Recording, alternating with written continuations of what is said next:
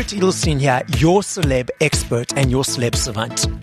Celeb Savant is a weekly entertainment show. We have long-form career retrospective type interviews with celebrities, singers, actors, and industry experts. 24/7 is a project by Ruth van Rijn. In 1993 and 1994, 24/7 together with 2 Unlimited was the most successful Eurodance group in the world and received the Dutch Export Prize for this. 24/7 sold more than 18 million sound carriers worldwide and won many gold and platinum records. In recent years, 24/7 has performed in the Netherlands, Chile, the Czech Republic, Germany, Australia, Spain, Asia, South Africa, all of Scandinavia, and Belgium. The band continues to release new music, which is successful worldwide. Up next on Celeb Savant, we've got Nance Coolen from 24/7. Where do we find you in the world? How are you doing and what's happening in your life? Oh my God, that's a lot of things that I have to tell. And I have to switch to English now because I just woke up. I'm in the Netherlands at this moment. That's where I live and come from. And where I am in my life. Well, I'm performing with 24/7 still. And again, that depends on how you look at it. Okay. So I'm quite busy. Why the name 24/7 and the way it's put out? Actually, it's the name was made up by our producer, Ruth van Rijn. Yes. He's also Dutch, by the way. And I think that the story is that he was watching a movie and somebody said, yeah, but I work 24/7. And he really liked the way that it sounded. So he was like, that's a good name to name a band. So that's why we are called 24/7.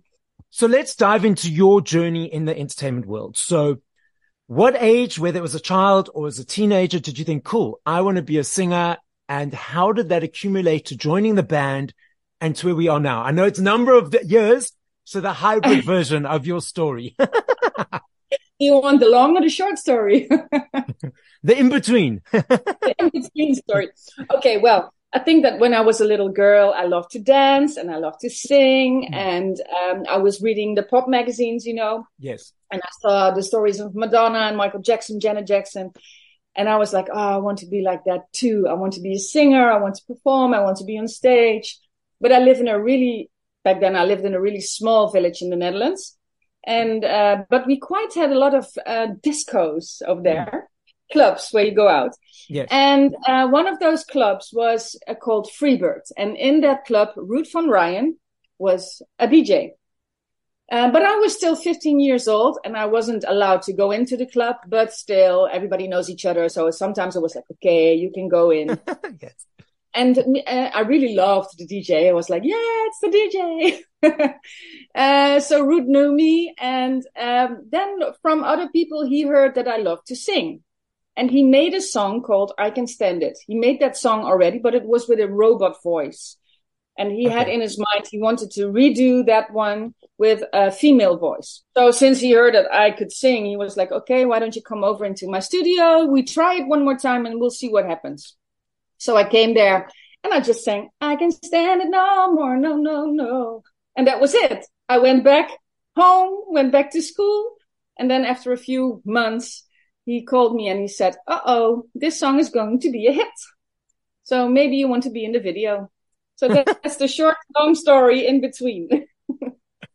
And then, how did that journey accumulate? So you started with the band, and then what were the next steps?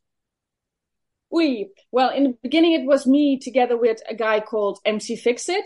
He was the first rapper of that song, but we never performed on stage together. Then when it really took a lift, the song I Can Stand It, there was a record company in Germany who was interested. We found a manager that was interested in doing us. I was there already as the singer of the band, but we needed a new rapper. And that's when they came with Captain Hollywood, Hanks, and Jax. 3 male person, 1 rapper, 2 dancers/singers, Hanks and Jax. And so 24/7 was born as a foursome. Is that how I say it correctly? Yes, correct. Yeah. So that's the beginning of 24/7, and we made our very first album called Street Moves back then, and you can find the songs I Can Stand It and Are You Dreaming? Those were our biggest hits at that time. And then after a split up with Captain Hollywood, we found a new rapper called Stacy, and then it was Stacy and Nance.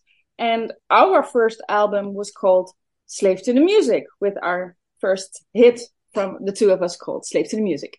What motivates you to still get up on stage and perform live? What do you enjoy about it?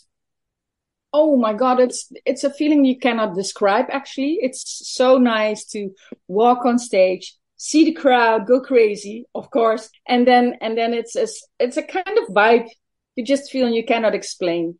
You feel like a little bit of mighty, like I'm the boss now. Yeah. I can do whatever I want. But it's also really nice if you see the people lip singing with your songs and knowing the lyrics. And that's what you do it for. Yeah. So I'm that guy who's always up in front, dancing, jamming, having a ball. I love it. Yes. Listen to live. I take my phone out for maybe one song, couple of clips, couple of shots, then put it away. I notice the people around me, they have their phone out a lot of the time, or 50 to 60 to 80% of the time, trying to get the perfect videos, tweeting, posting, whatever they're doing. From the person on the stage receiving that, do you find that disconnects a little bit with the audience, or it's just where society is at the moment? It's the way it is at the moment. I don't do it myself when I'm going to a concert, because I like to be in the moment, and that makes my memory. It's printed in my brain, and I'm like, oh, I'm enjoying this. But I can imagine that you do take out your phone and make a little film. And as an artist, to be really honest, we make films ourselves to post, because the connection on social media at this point in our lives is really important. Yeah, to stay in touch and to show everybody what we do and get them enthusiastic. And do you personally like social media? I do use it. Yes, I have Instagram. I have Facebook. So yes, I do. But sometimes I just forget to post, because what I said, I'm in the moment. I forget to take a picture sometimes. And I'm like, damn, the moment is over. Now you're performing your older hits and on stage and that. Are you guys creating new music at all?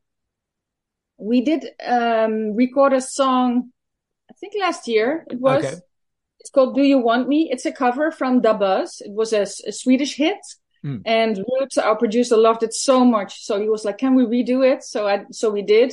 Unfortunately, it didn't become a hit. But, well, maybe the people in South Africa don't know it yet and are going to hear it if you play it. So maybe it will be a hit. We don't know.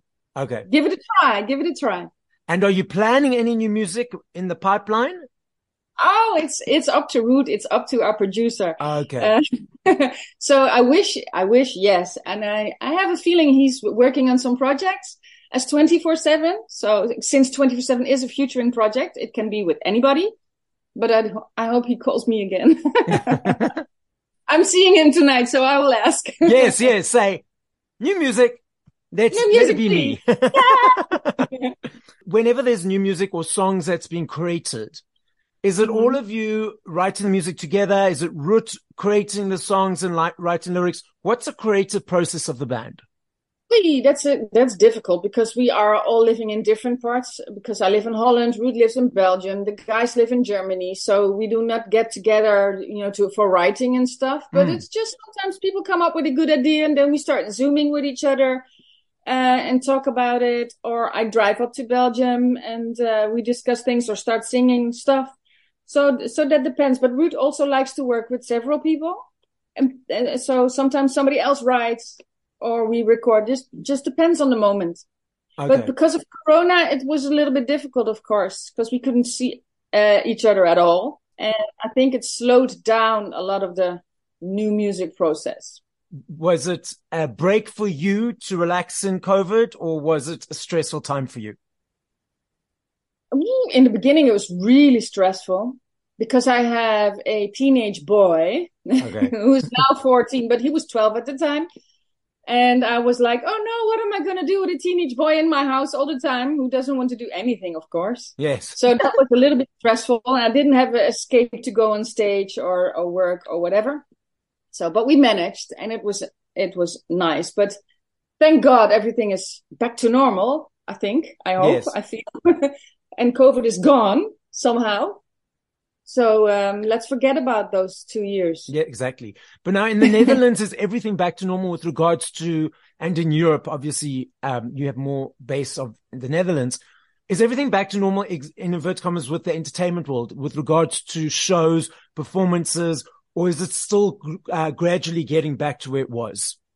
No, I think it's in Holland especially. It was right away, booming again, because people like to party here. Yeah. If you take away our party, we are in trouble. Yes. So no, everything is back, and we start performing a lot right away. So that was really nice. Yeah, but also we travel a lot to Eastern Europe and to Germany a lot. So, and we did a great shows last summer in Denmark, a tour. So now we are happy to come to South Africa finally. Yes, I'm looking forward to that. Yeah. Back in the day, we had vinyls. We had CDs, cassettes. I love me a CD. I love the aesthetic of holding it, unwrapping it, the journey to decide which one I want to buy, coming home, ripping the pages over. It's for me a thank you to you guys for all the hard work you do. It's an energy exchange. Mm-hmm. I'm not sure if you're aware that cassettes, vinyls, and CDs are making a massive comeback. For example, CDs last year, biggest sales in 21 years. Vinyls, 5.5 million alone in the UK, biggest since 1990. So what are your perceptions of each, physical versus digital? Do you have a preference of either? To be honest, I don't, how do you say that? I'm not really thinking about that, but I know that a few months ago, there was a vinyl came out from 24/7, I think the Slave to the Music album. And it is a green vinyl. And it's so cool. And I'm like, oh yeah, that's nice. Really, it's nice to hold in your hand and to have a look at it. So yeah, I can understand it. And my 14-year-old now, he's now 14-year-old. He has a little LP player. How do you say that? Yes. Record player. Yeah. So he's like, where do I get records? So I feel now it's starting all over again. Yes. So I have to take him to a record store. Well, it's cool because it's actually the younger generation, as you said, you're 14-year-old. And it's the younger kids who are like, okay, cool. We want the physical, we want all of that back in our space, which is amazing. Definitely. Now, I know if I had to ask you this question in 2 days, 2 minutes, 2 hours, I know your answer will be different every time. I understand that and recognize it, because there are millions of them. If you had to push play to 5 songs by other artists once we finish this conversation, what would those 5 songs be and by who? Your face. Oh, no. Oh my God. And I already have it's so difficult to answer that question because I love so much music. Okay. And it's different. And of course, I have what's a good thing? Get your best friend. This is a tip from me. Get your best friend and make a Spotify list together. And then you find out what your favorite songs are of all time. Because it's so funny because I have it with my best friend. She lives in Spain and she puts songs in there and then I put songs in there and we go like, oh yeah, I like that one. And sometimes you just forget songs. Yes. And then when you make a list together, you get songs back. So it's really good tip for me. Okay. So the tip is more than trying to narrow it down. Get as many as you can in your own playlist. Get as many as you can. I mean, music is too nice and too good to say I only like 5 songs.